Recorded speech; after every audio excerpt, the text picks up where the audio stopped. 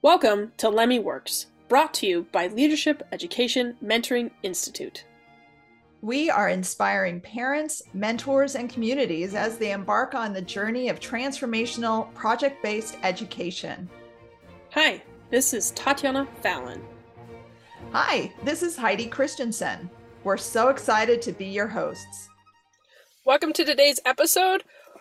We have the opportunity to speak with a really good friend of mine, Aubrey Taylor. She's no longer Caswell. But when I knew her, she was. And she's a longtime homeschooler. Been through the projects, but will you just take a little bit of time to introduce yourself to our audience and tell us a little bit about your background, your history, a little bit what you're doing right now? Yeah. So, like she said, Aubrey Taylor, and I was homeschooled for most of my life. I actually met my husband at a LEMI co-op when we were 12. He was shorter than me, so I was not interested in him until he got taller than me. And then when we were in, we did all of the projects together.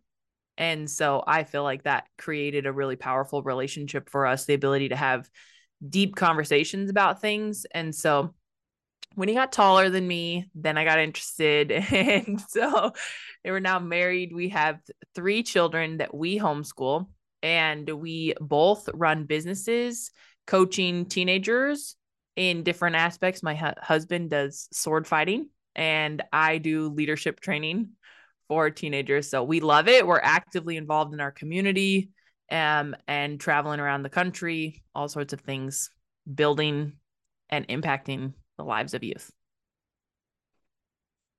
I did not remember that you and Zach were together, but looking back, like, oh yeah, duh, you were in Commonwealth like from the beginning together, on and off. I mean, as your family went different places, but that's cool. So, of the projects that you've been through, do you have a favorite?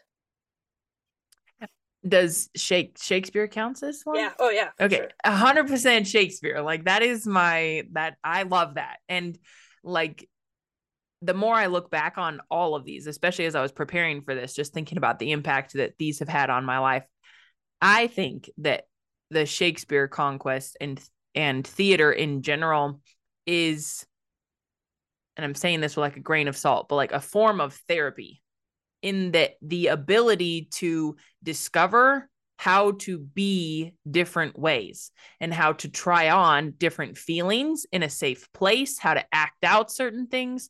Like I look at who I am today and I'm like, holy cow, this is all because of all the practice that I got trying on all sorts of different ways of being and knowing that I am a lot bigger than just this story I make up in my mind.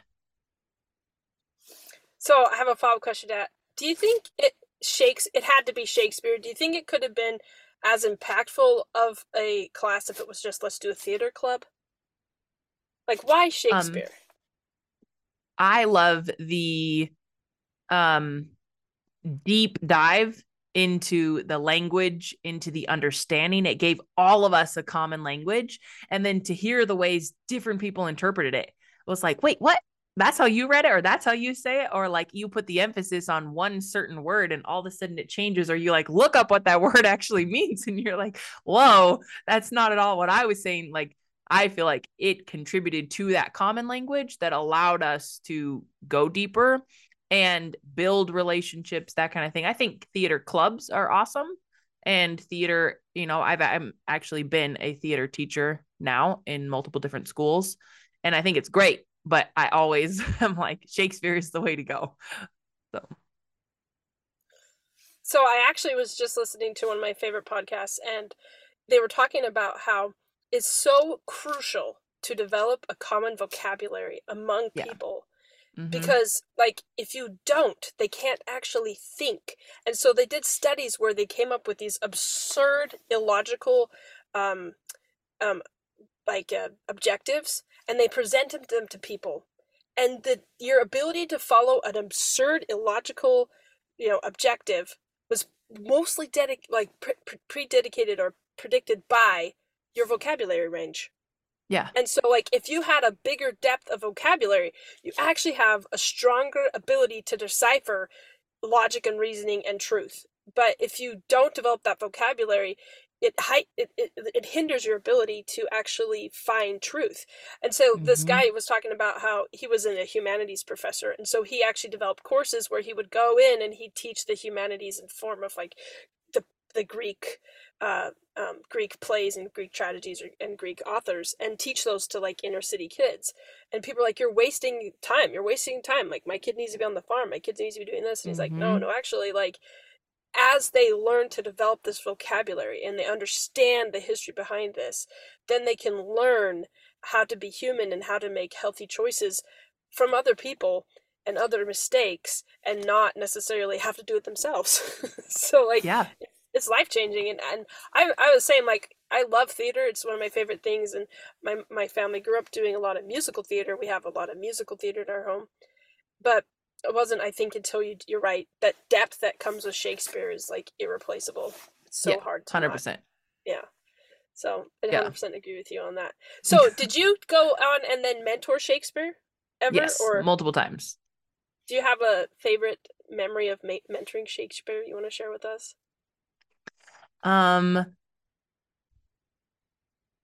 I've done it multiple times, so like I can't even, like, every single one is the best that's ever been, you know? But I think overall my favorite experience is just watching the kids in their audition versus watching them at the end, you know, these super shy or awkward, strange 12 and 13-year-olds or 14-year-olds, and then you watch them at the end and they're confident and they're declaring themselves, moving their body. It's like this owning of who they are that I'm like, man, they're going places. They're going to do anything they want to because they discovered that in themselves. Like that every single time is my favorite, to just watch people discover themselves. Yeah, Shakespeare is one of the few projects I really haven't gotten into. But as a mom, all five of my kids have gone through Shakespeare, and I've been able to see all of these kids in our community go through it and how they start out until, and then, when they graduate. I guess it's also through classical acting, the classical acting project, but oh my gosh, the growth that happens just in those projects, just because of those projects. It's Yeah. just amazing. I love it. Mm-hmm. Yeah. And Okay. to sit on the other side of it, like, I mean, I was in the project and stuff, but then to mentor it is like even more extraordinary.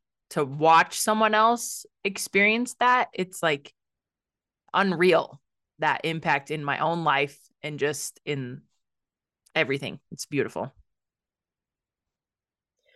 Okay, we were talking earlier about how I can be somewhat tangential, but I feel like this is an important question, and I think I would value you as an expert in this field. So I'm going to ask you this question. But you said earlier that when you see their transform physically in their body, Mm-hmm. and I've been noticing, I'm currently mentoring Shakespeare, and I've been noticing that getting the kids to feel comfortable with their body is like pulling out teeth. And I'm wondering, in your experience, do you feel like it's becoming a more difficult problem getting kids to be in their bodies, or if it's just I wasn't aware of this problem before? But like, I just like pulling teeth to get these kids to use their body to like paint a box, or use their body to like show me they're walking on the moon in high heels. Like, I'm really having a hard time, and I'm wondering if you're seeing that trend in the youth that you work with, or if you've seen how Shakespeare can help with that. So absolutely Shakespeare can help with that.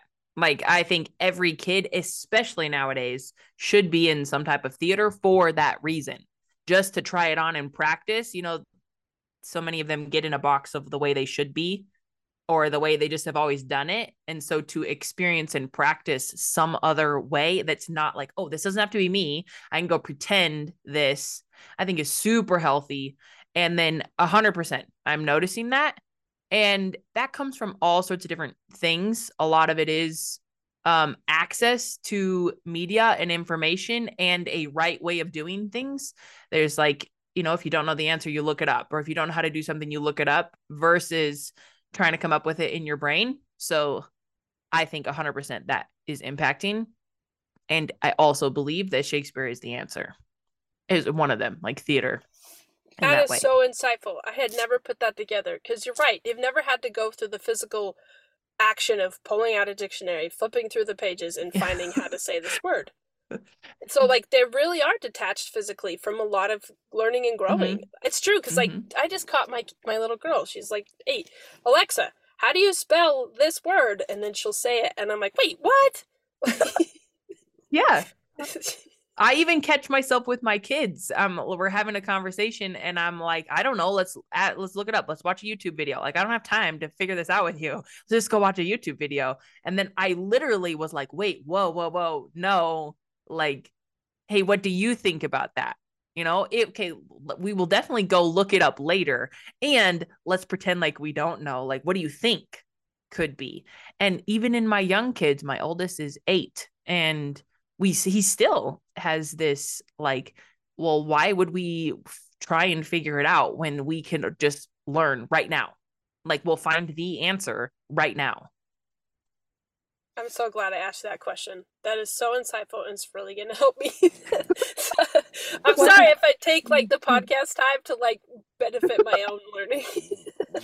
One other thing to think about too, Tati, is that, I mean, like, I have my 5 boys and my 4 older ones were all together. And then I had 7.5 years later, I had my youngest. He grew up watching his brothers in Shakespeare. He started being an extra in Shakespeare when he was just tiny. Mm-hmm. And you're dealing with a younger group, a new group, that your kids do not have that example of their older kids that they've seen going through this. And so they're like, they don't know what they're doing. I mean, my youngest, oh my gosh, he's been in it since birth.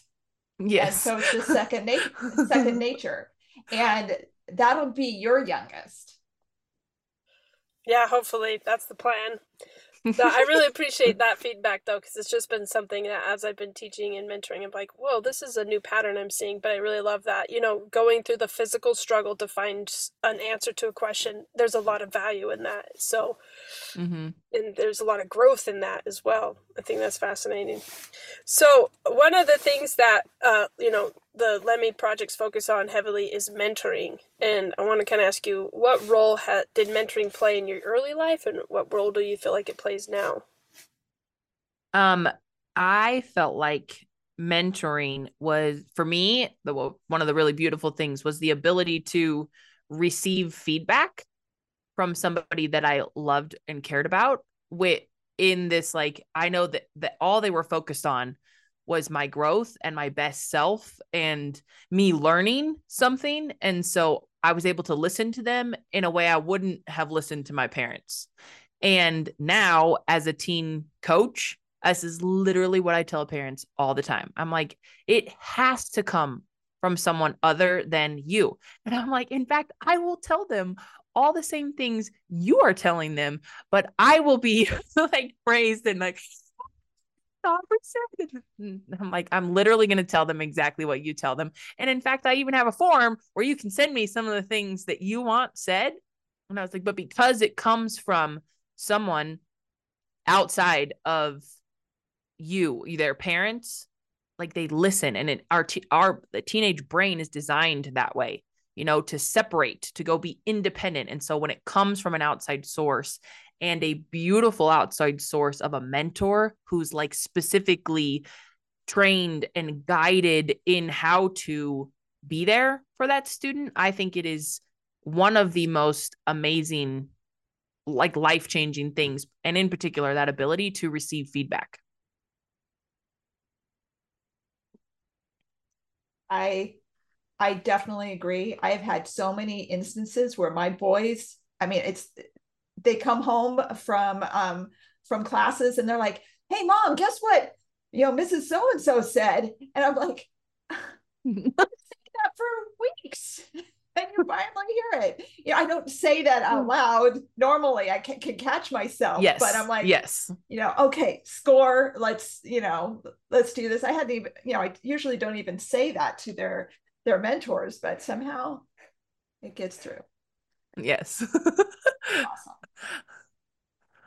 And as a mentor, it's also happened where, you know, like I remember this one kid who was just really pushing his parents, and I knew about it. And he told me, I mean, this is just an example of one of the things he said. It's like, well, I want to go out and get a bunch of tattoos all over my body.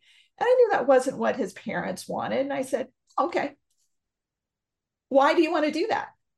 And you know, and then he told me, and I'm like, oh, okay. Well, do you think it would limit your ability to get, you know, do anything in your life? And he said, well, yeah, it might make it harder for me to get jobs. And I'm like, oh, okay. Well, that's something to think about, right? And he kind of looked like, yeah, it is. I still don't think he has a tattoo. Yes. I love that you said, you know, it's a person who's trusted. And I think that's really unique to like Commonwealth community is that looking back, I really did have a lot of trusted adults in my life, you Yeah. know.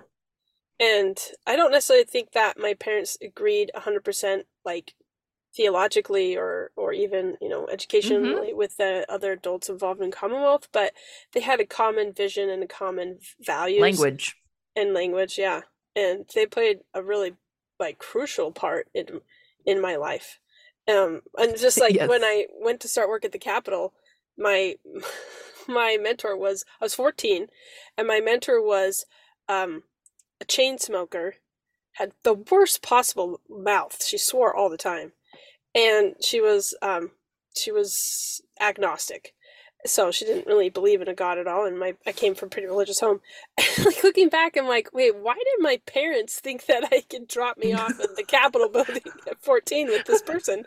And like thinking back was like that even though she didn't have like everything in common with me, she had the same like enough in common with my parents that they could trust that you know, she never smoked around me. If she smoked, it was always like, you know, she'd leave, and she never swore around me. But she I heard her swear a lot around other people. But like, and so like, I think it's just like very interesting as a parent. How do you find those mentors, and then also like, how do you just trust that your kids are going to be okay in those mentors? Because I feel like our generation, particularly, we're hesitant to trust anybody, really. You know, does that make any sense? Like, Are you saying me as a parent, well, it's like, hard to trust, or like? No, like I feel like the millennials, we isolate and we just like, oh, the whole world's out to, you know, harm us or harm our child. Like, you know, like So How do people find you? yeah, or find people like you. I guess that's what I'm trying to say. so circling back to like the intention of this, I actually feel like my education in Commonwealth and LEMI programs has made it so that I am not one of those millennials.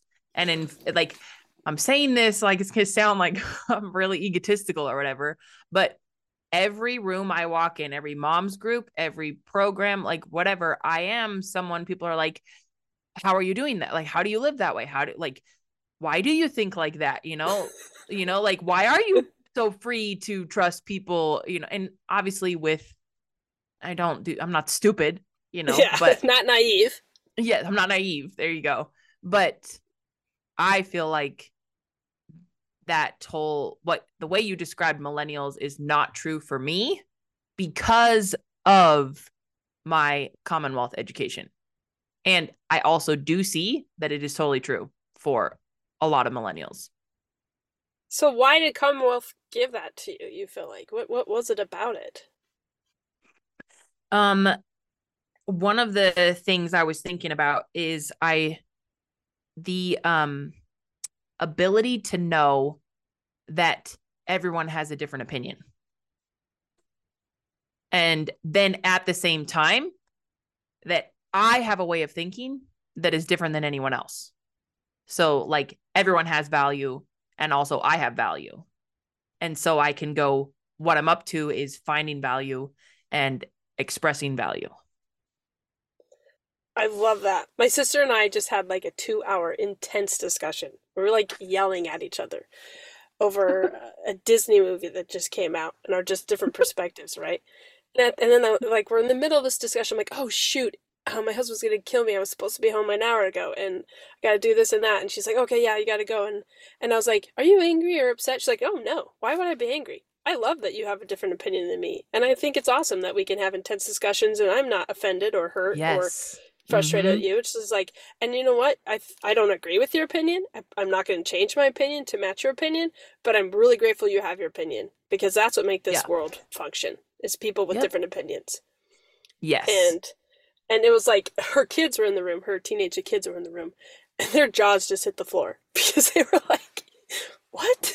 Adults can have conversations like this, and then they can end with like, oh yeah, okay, see you next Sunday when family dinner, and like not be mad or upset, or like we were like yelling at each other. Like we were full on like intense yelling at each other. And but I also think it's, you know, it's Commonwealth also taught you that people have different opinions, and you have your own opinion. But I also feel like Commonwealth taught you there's appropriate ways to share your opinion.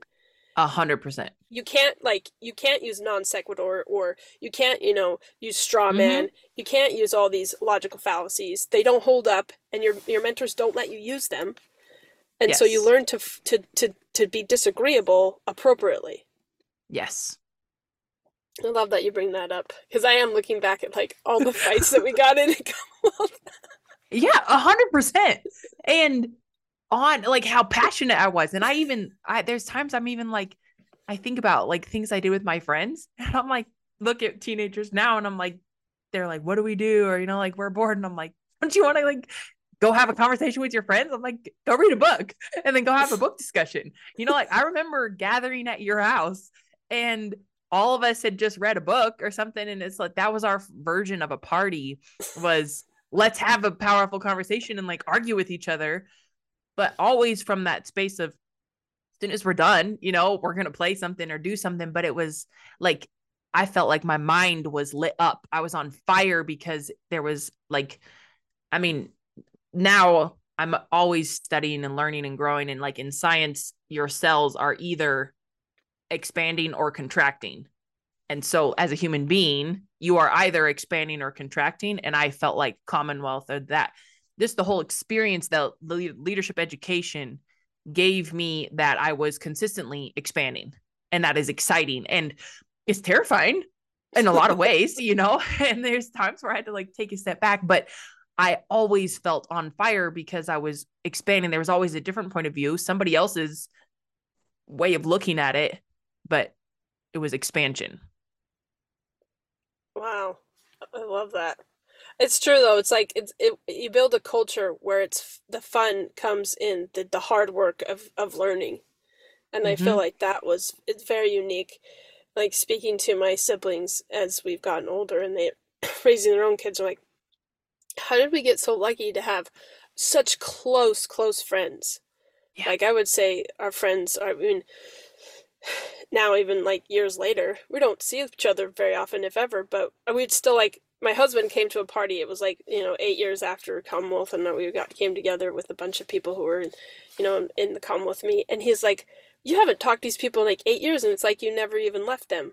I'm like, well, yeah. Yes. Why would it be any different? We're really close. Like, and I'd still treat them all the same, you know, right now. Like, and feel a lot of immense love for them right now. And my husband's like, I want you to make this for my kids, because that's something I never had. I never had people in my life who I felt loved me for who I was immensely, and that I loved them back the same way. Yeah. Yeah. And when 100%. People tell me like, you don't look homeschooled, I'll be like, well, it kind of wasn't. You know, like I had a normal, healthy, awesome teenage. We used to do crazy stuff. You went with us to like the mall, and we did those missions. Remember when we'd like do those? Yes. It wasn't dangerous or illegal. It was just embarrassing. Yeah, we used to do crazy stuff, but it was awesome. So I'm glad you're making me remind me of that. And I think, I don't know, like someone came up to Natalia, like one of the parents. I can't remember whose parent it was, but they were like, I am so eternally grateful that you are my children's friend, because you made the difference in their childhood. And she's like, where are all the me's for my kids? We're interrupting this broadcast to remind you to share and subscribe. Also, be sure and check out our website at lemimentortraining.com. Like, I guess you have to make them. I don't know. Build a Commonwealth. You have to make them. I don't know how they got made. Mm-hmm. Well, I know all of my friends that I made in building a Commonwealth, building that LIBOR community. It's the same way. I mean, it's as a parent, the Commonwealth is the project. I mean, you are putting together this community and you learn the same things. And, you know, I'll go years without talking to some of those women that, you know, we wrote the Constitution for our community together. And it's like yesterday. I love it. I love it. I noticed something recently. So I was on social media and everybody's got their opinions on everything, you know, and they're posting them in front of everybody's faces. And there's times where I will, you know, just when I'm in a moment, I'm like, you know, that idiot or stupid opinion or whatever. And then I noticed that somebody posted something similar to things I had been like idiot or whatever, but it was one of my old Commonwealth friends. And because of who they were, I was like, okay, well, I would consider that. I'll think about it. And like, I just noticed like, yeah, I haven't talked to them in years, but because of who they are, I was like, okay, they're not stupid. I could actually consider this point of view, you know, and I may not agree with it. Like you were talking about in your Disney argument, like I may never change my mind, but I'm willing to consider it. And so I was confronted a little by that. And then also the like, okay, those are the kind of people I want to be around all the time, even if they think differently. I love that because I just had the epiphany, you know, when you do the play or Shakespeare with somebody, it's like you just get bonded. It's like, let's put everybody in the most vulnerable possible situation. Yeah. And make it insanely difficult. And the only way you are successful is if you all give everything you possibly have and bleed yourself out on stage. And then let's put you in situations where we put academic ideas in front of you, controversial opinions, and have at each other, right? And then because you have so much love for that person who like just basically gave their all on stage and like gave everything they could for you, you're willing to listen to them even though you disagree with them. Yeah. And I think that's really unique because that's one thing my husband says to me all the time. He's like, I hate how you just automatic default is deep love for everybody. Well, mostly with children, like I have immense love for children and I don't know. And maybe it comes from that. And maybe it comes from Shakespeare and just like seeing the power that can come when you just trust and believe in a child. But, he's like, you just immensely love kids. And then somehow you always prove me wrong that the kid's worth loving. And he's like, but then you also are like super firm on how you know, what you believe in, your values or those things. It's like, how can you be both? How can you be, I had a friend who described it, how can you be velvet on steel? You know, it's like, how can you be this soft, super thing that then is like on solid, you know? And I think that's a really insight that you just like brought up to me was like, I really think it comes down to like combine the two, like Shakespeare with doing those harder like key liberty classes and you know asking those opinion papers that are like what like the debates. And then like I was looking at what it's Quest now, right? What was TGYC for me, the cases where you argue on different sides, that was huge for me to be, you know, like dive so deeply into proving my point. And then there's my best friends on the other side who have dived so deeply into proving the other side, even if it was like to me, quote unquote, wrong or whatever. It was like it really made you take a look at people, you know, and opinions and that deep love. So this is like an oxymoron in that way. I find that in all of my leadership training, like ultimately what it comes down to is like training about love and connecting with people and understanding people and seeing a different point of view. And then I've had to work super hard in my marketing to not come across as therapy, because I'm like, you're going to be filled with love and you're going to connect with people and it's going to be like the best thing ever. And then kids are like, no. But then I just language it and I'm like, leadership, blah, blah, blah. Then they're like, yes. And then they come and then, they feel all the feelings because like, I think, Tati, I love that velvet on steel. To me, what a powerful leader is. That's what a solid human being is. Brene Brown says like strong back, soft front, wild heart. And I think that's what leadership education gives you, that ability to have a strong core of this is who I am. This is what I stand for. And also I'm open to seeing and listening to your point of view. And then that wild heart of like, let's go explore something else too. I'm not stuck in this is how it always has to be. Let's try on some things and, put on some plays and wear some costumes and like discover different parts of ourselves. I think that's brilliant. It's just the element of love that is so crucial. And as I've been like hearing from more and more veteran TJ Ed parents and teachers and mentors and students, I've come to really like see more of like actually, the whole love of learning. There's so many other aspects of love that are so integral part of leadership education. Yeah. When it really comes down to it, the powerful mentors, I don't remember a single thing that they taught me in my class, but I do remember that they loved me immensely. Yeah. I remember I met my Key of Liberty teacher years later. I was like 22, and so 10 years later. It was randomly in like one of our religious places of worship, and she just came over and just gave me this huge hug, and I just fell apart and just cried, like totally sobbed. And it was like, just because it was like, I haven't seen you forever. She didn't really even continue much more into the Commonwealth after we started things going. So I really only had her a mentor, I think, for 2 years. But she left such a huge impact in my life. Huge. Like, still to this day, I think of her and it's just like, wow.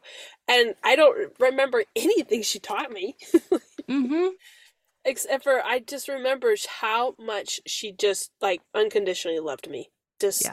She loved me so much. And I was a hard kid to love. I was not academically there. I was shy and awkward. It was weird. And she just loved me. So I really like that you made that connection, because that really is. It sounds cheesy, and I think I know, right? I know. World, we're like, that's lame. Right, I know. It's like it's really not. It's really not. I love that.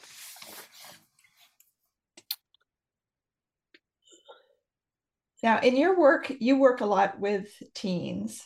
So what is one thing that you feel is the best way to motivate teens? I know as a mentor, I've worked with a lot of teens and motivation. I've worked with a lot of parents who are really concerned about being able to motivate teens today. They're having issues with that.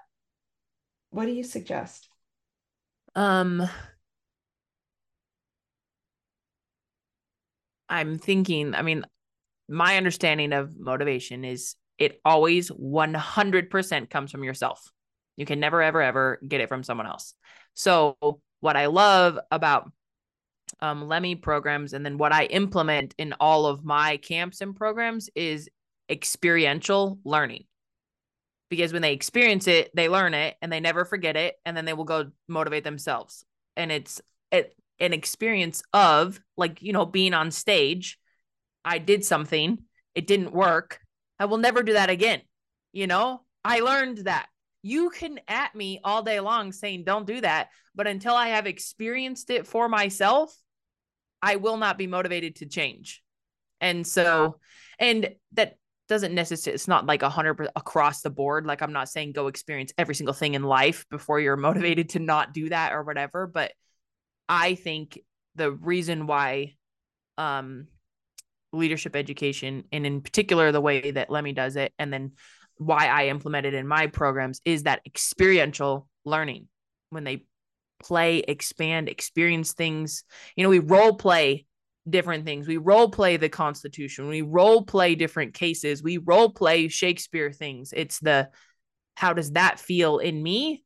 And I want to recreate that.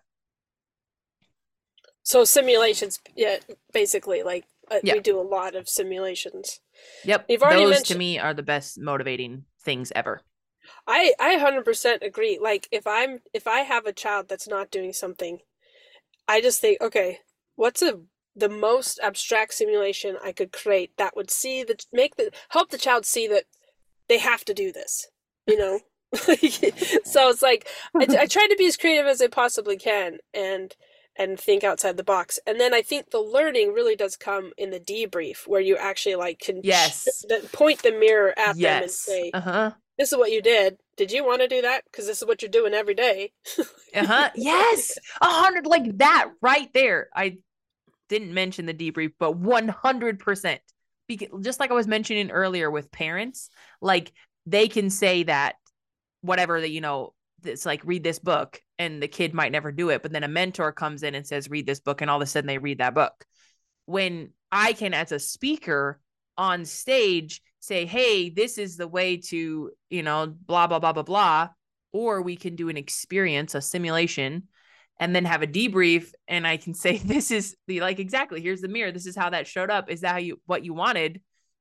And then it sticks with them versus the in one ear out the other. As a speaker, the simulating experiences and then the debrief and the asking of powerful questions and the turning it back on them, like, how was that for you and where else in life does that show up?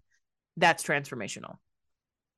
I think I'm listening to a book that was recommended for me by one of our podcasters, but it's called Bittersweet, and in there she talks about acceptance therapy, and it's a newer therapy. I don't know if you've heard of it before, but it's and I'm not quite sure. I haven't done a ton of research on it, but the idea is that until you can 100% accept the reality of what is, you can't change to the reality that you want.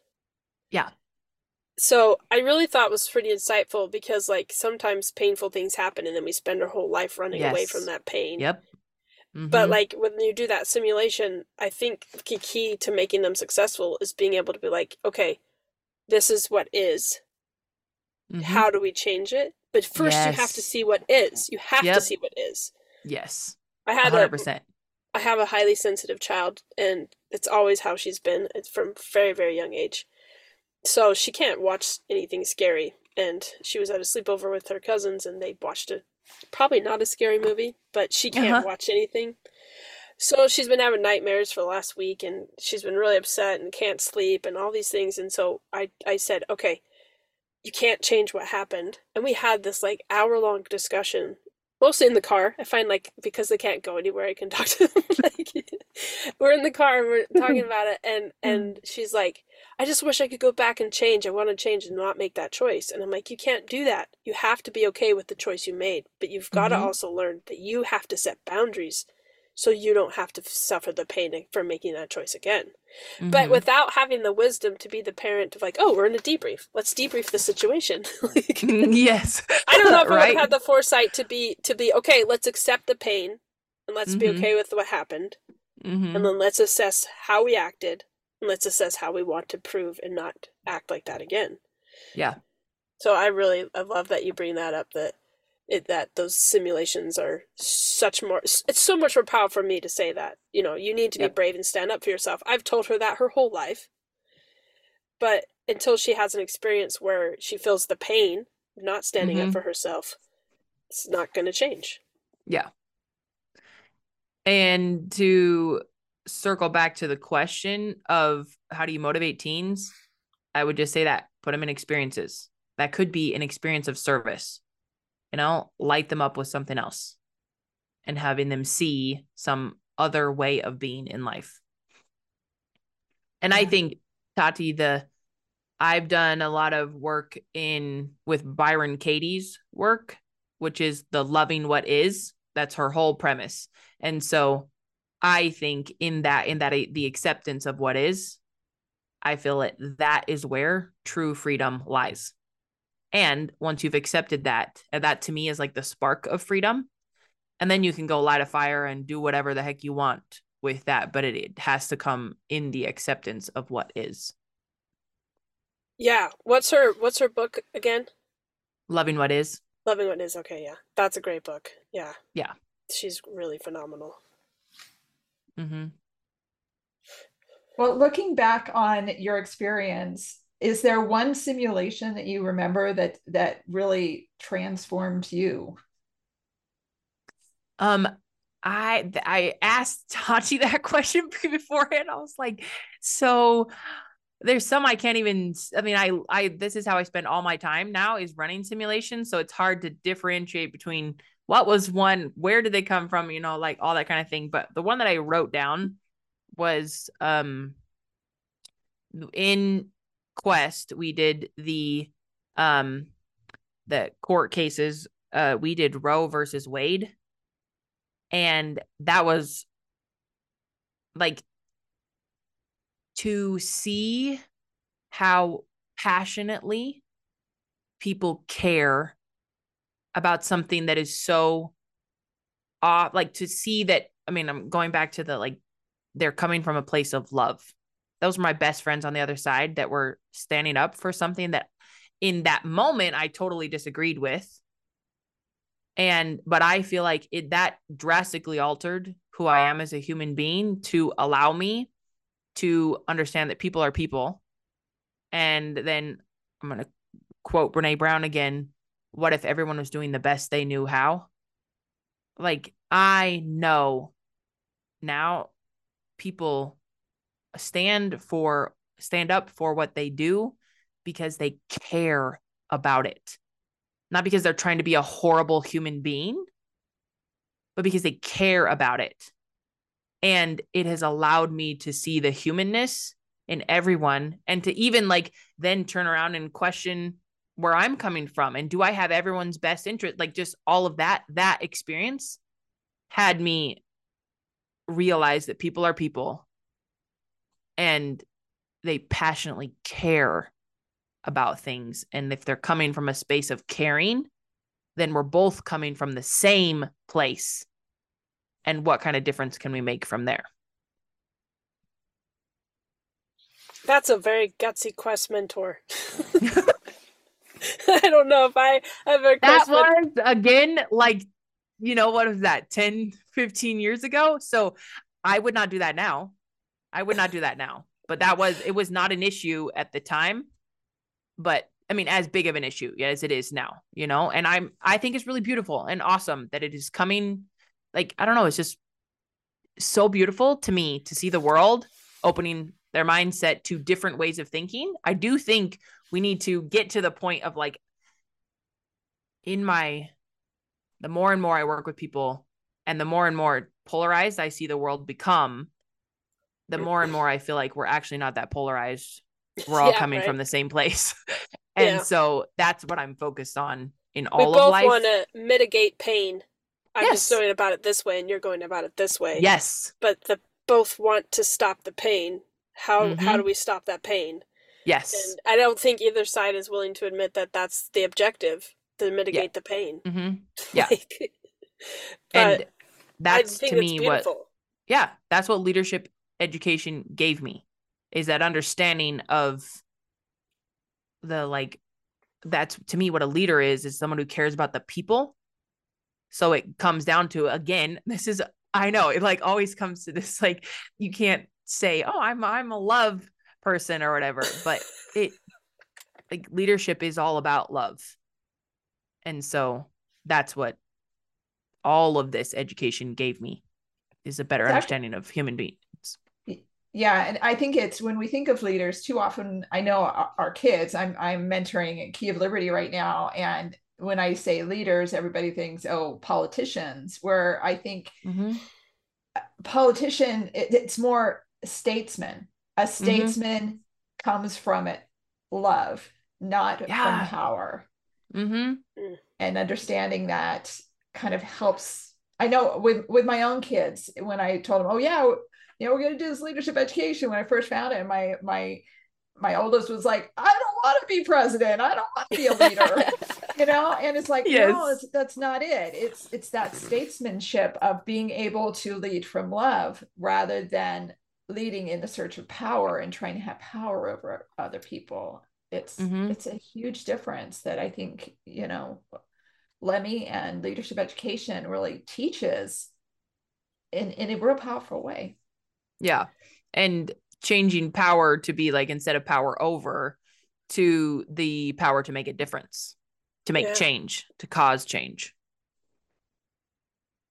That's beautiful. I really, the thing that gets me is like when people are like, oh, I don't want to be a leader. It's like, yeah, but you need to be, like I just finished Laddie. You need to be that young man who can hold the wild places for the 8-year-old girl. That's what a leader is. You know what I mean? Like the Laddie he's a leader because he has that velvet steel. He's strong. He's determined. He's on his path. He knows what he's doing. But he's also has moments where he can be soft and he can be loving and he can create the fairy world for his little sister. I think like that's really what people are kind of like leaders to nowadays is like, oh, you're ambitious and you don't care about people and you just want to get to the top. But it's like, that's not what we mean by that. It's a different vocabulary shift. Unfortunately, it takes a lot of work to change people's definitions of words culturally. Yeah. And that's what we talked about in the beginning. That's what I loved about Shakespeare, was opening up to all the different words, like who he was as a person. Like he created thousands of words and what that even means. That's so cool. Like that opened my mind to like, wow, that's awesome. So if you had to talk to a parent who was on the fence about leadership education, what would you say to them? Like if you're like, oh, I'm thinking about doing leadership education, but I don't know if it's really what we need to do or not, what would you say to them?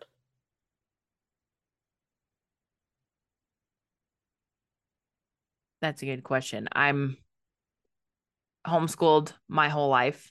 I homeschool my children. I'm very much of the like, this is the way. This is the way. I like.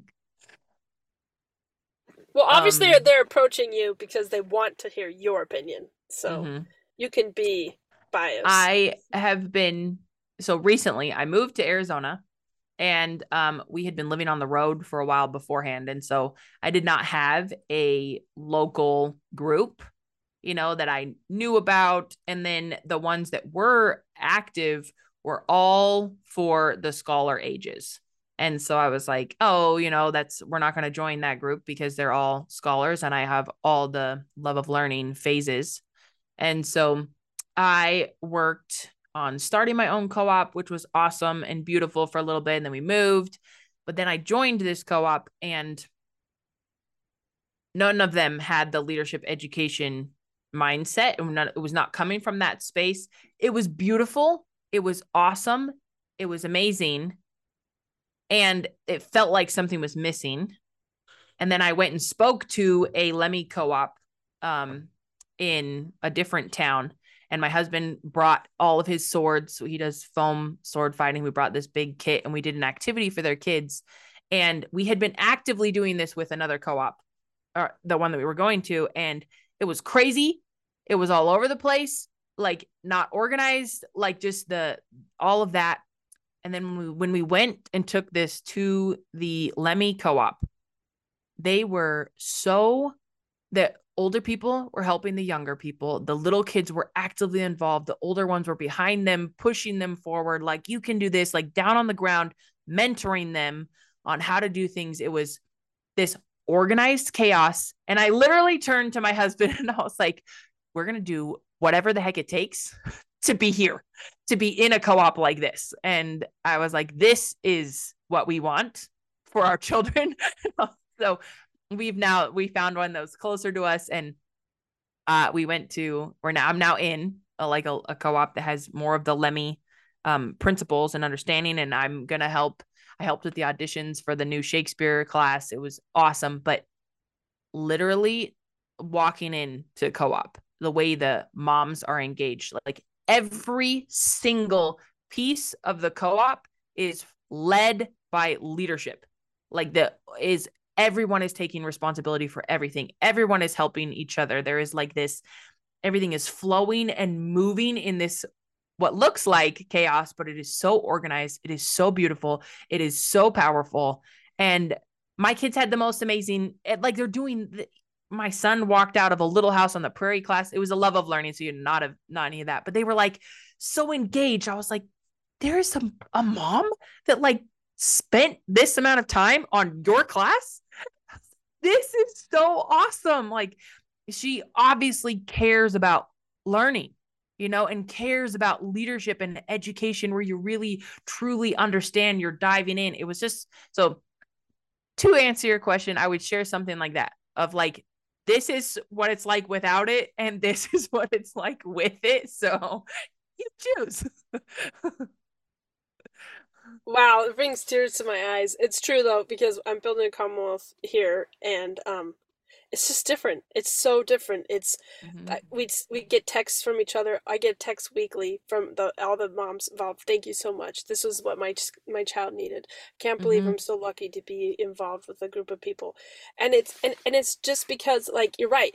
Everyone's there picking up the banner. Everyone knows. Yes. Like it isn't just like a drop off, or you can't like, no, this is like we're all raising the barn every week together, and the expectation is there that if you're struggling or something's happening, then yeah, we'll step in and we'll help you. 100%.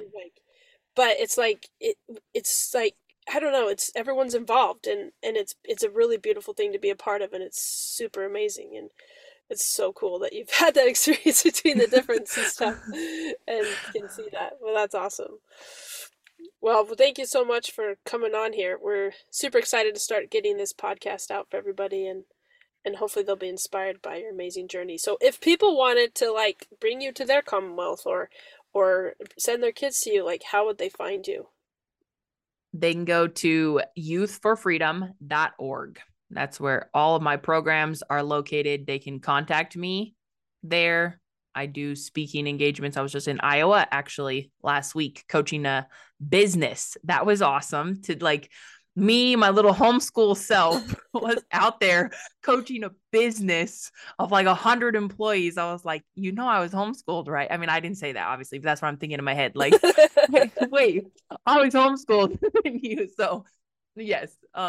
So youthforfreedom.org.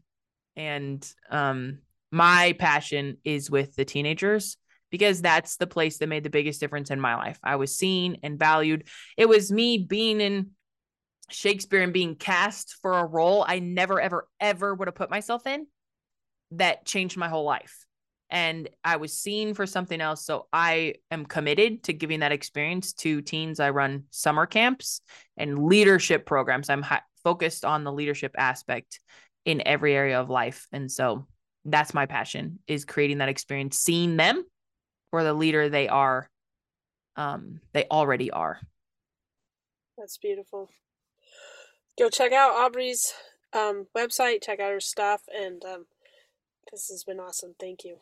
Yeah. Thank you so much, Aubrey. You are welcome. Thanks for listening to this episode. Just as in every LEMI training, we hope you walk away uplifted and inspired, but also empowered to be a better mentor for your family and your community. Please be sure to subscribe and share. We also want to express our gratitude to all the LEMI mentors, past and present. You got this. You can do hard things.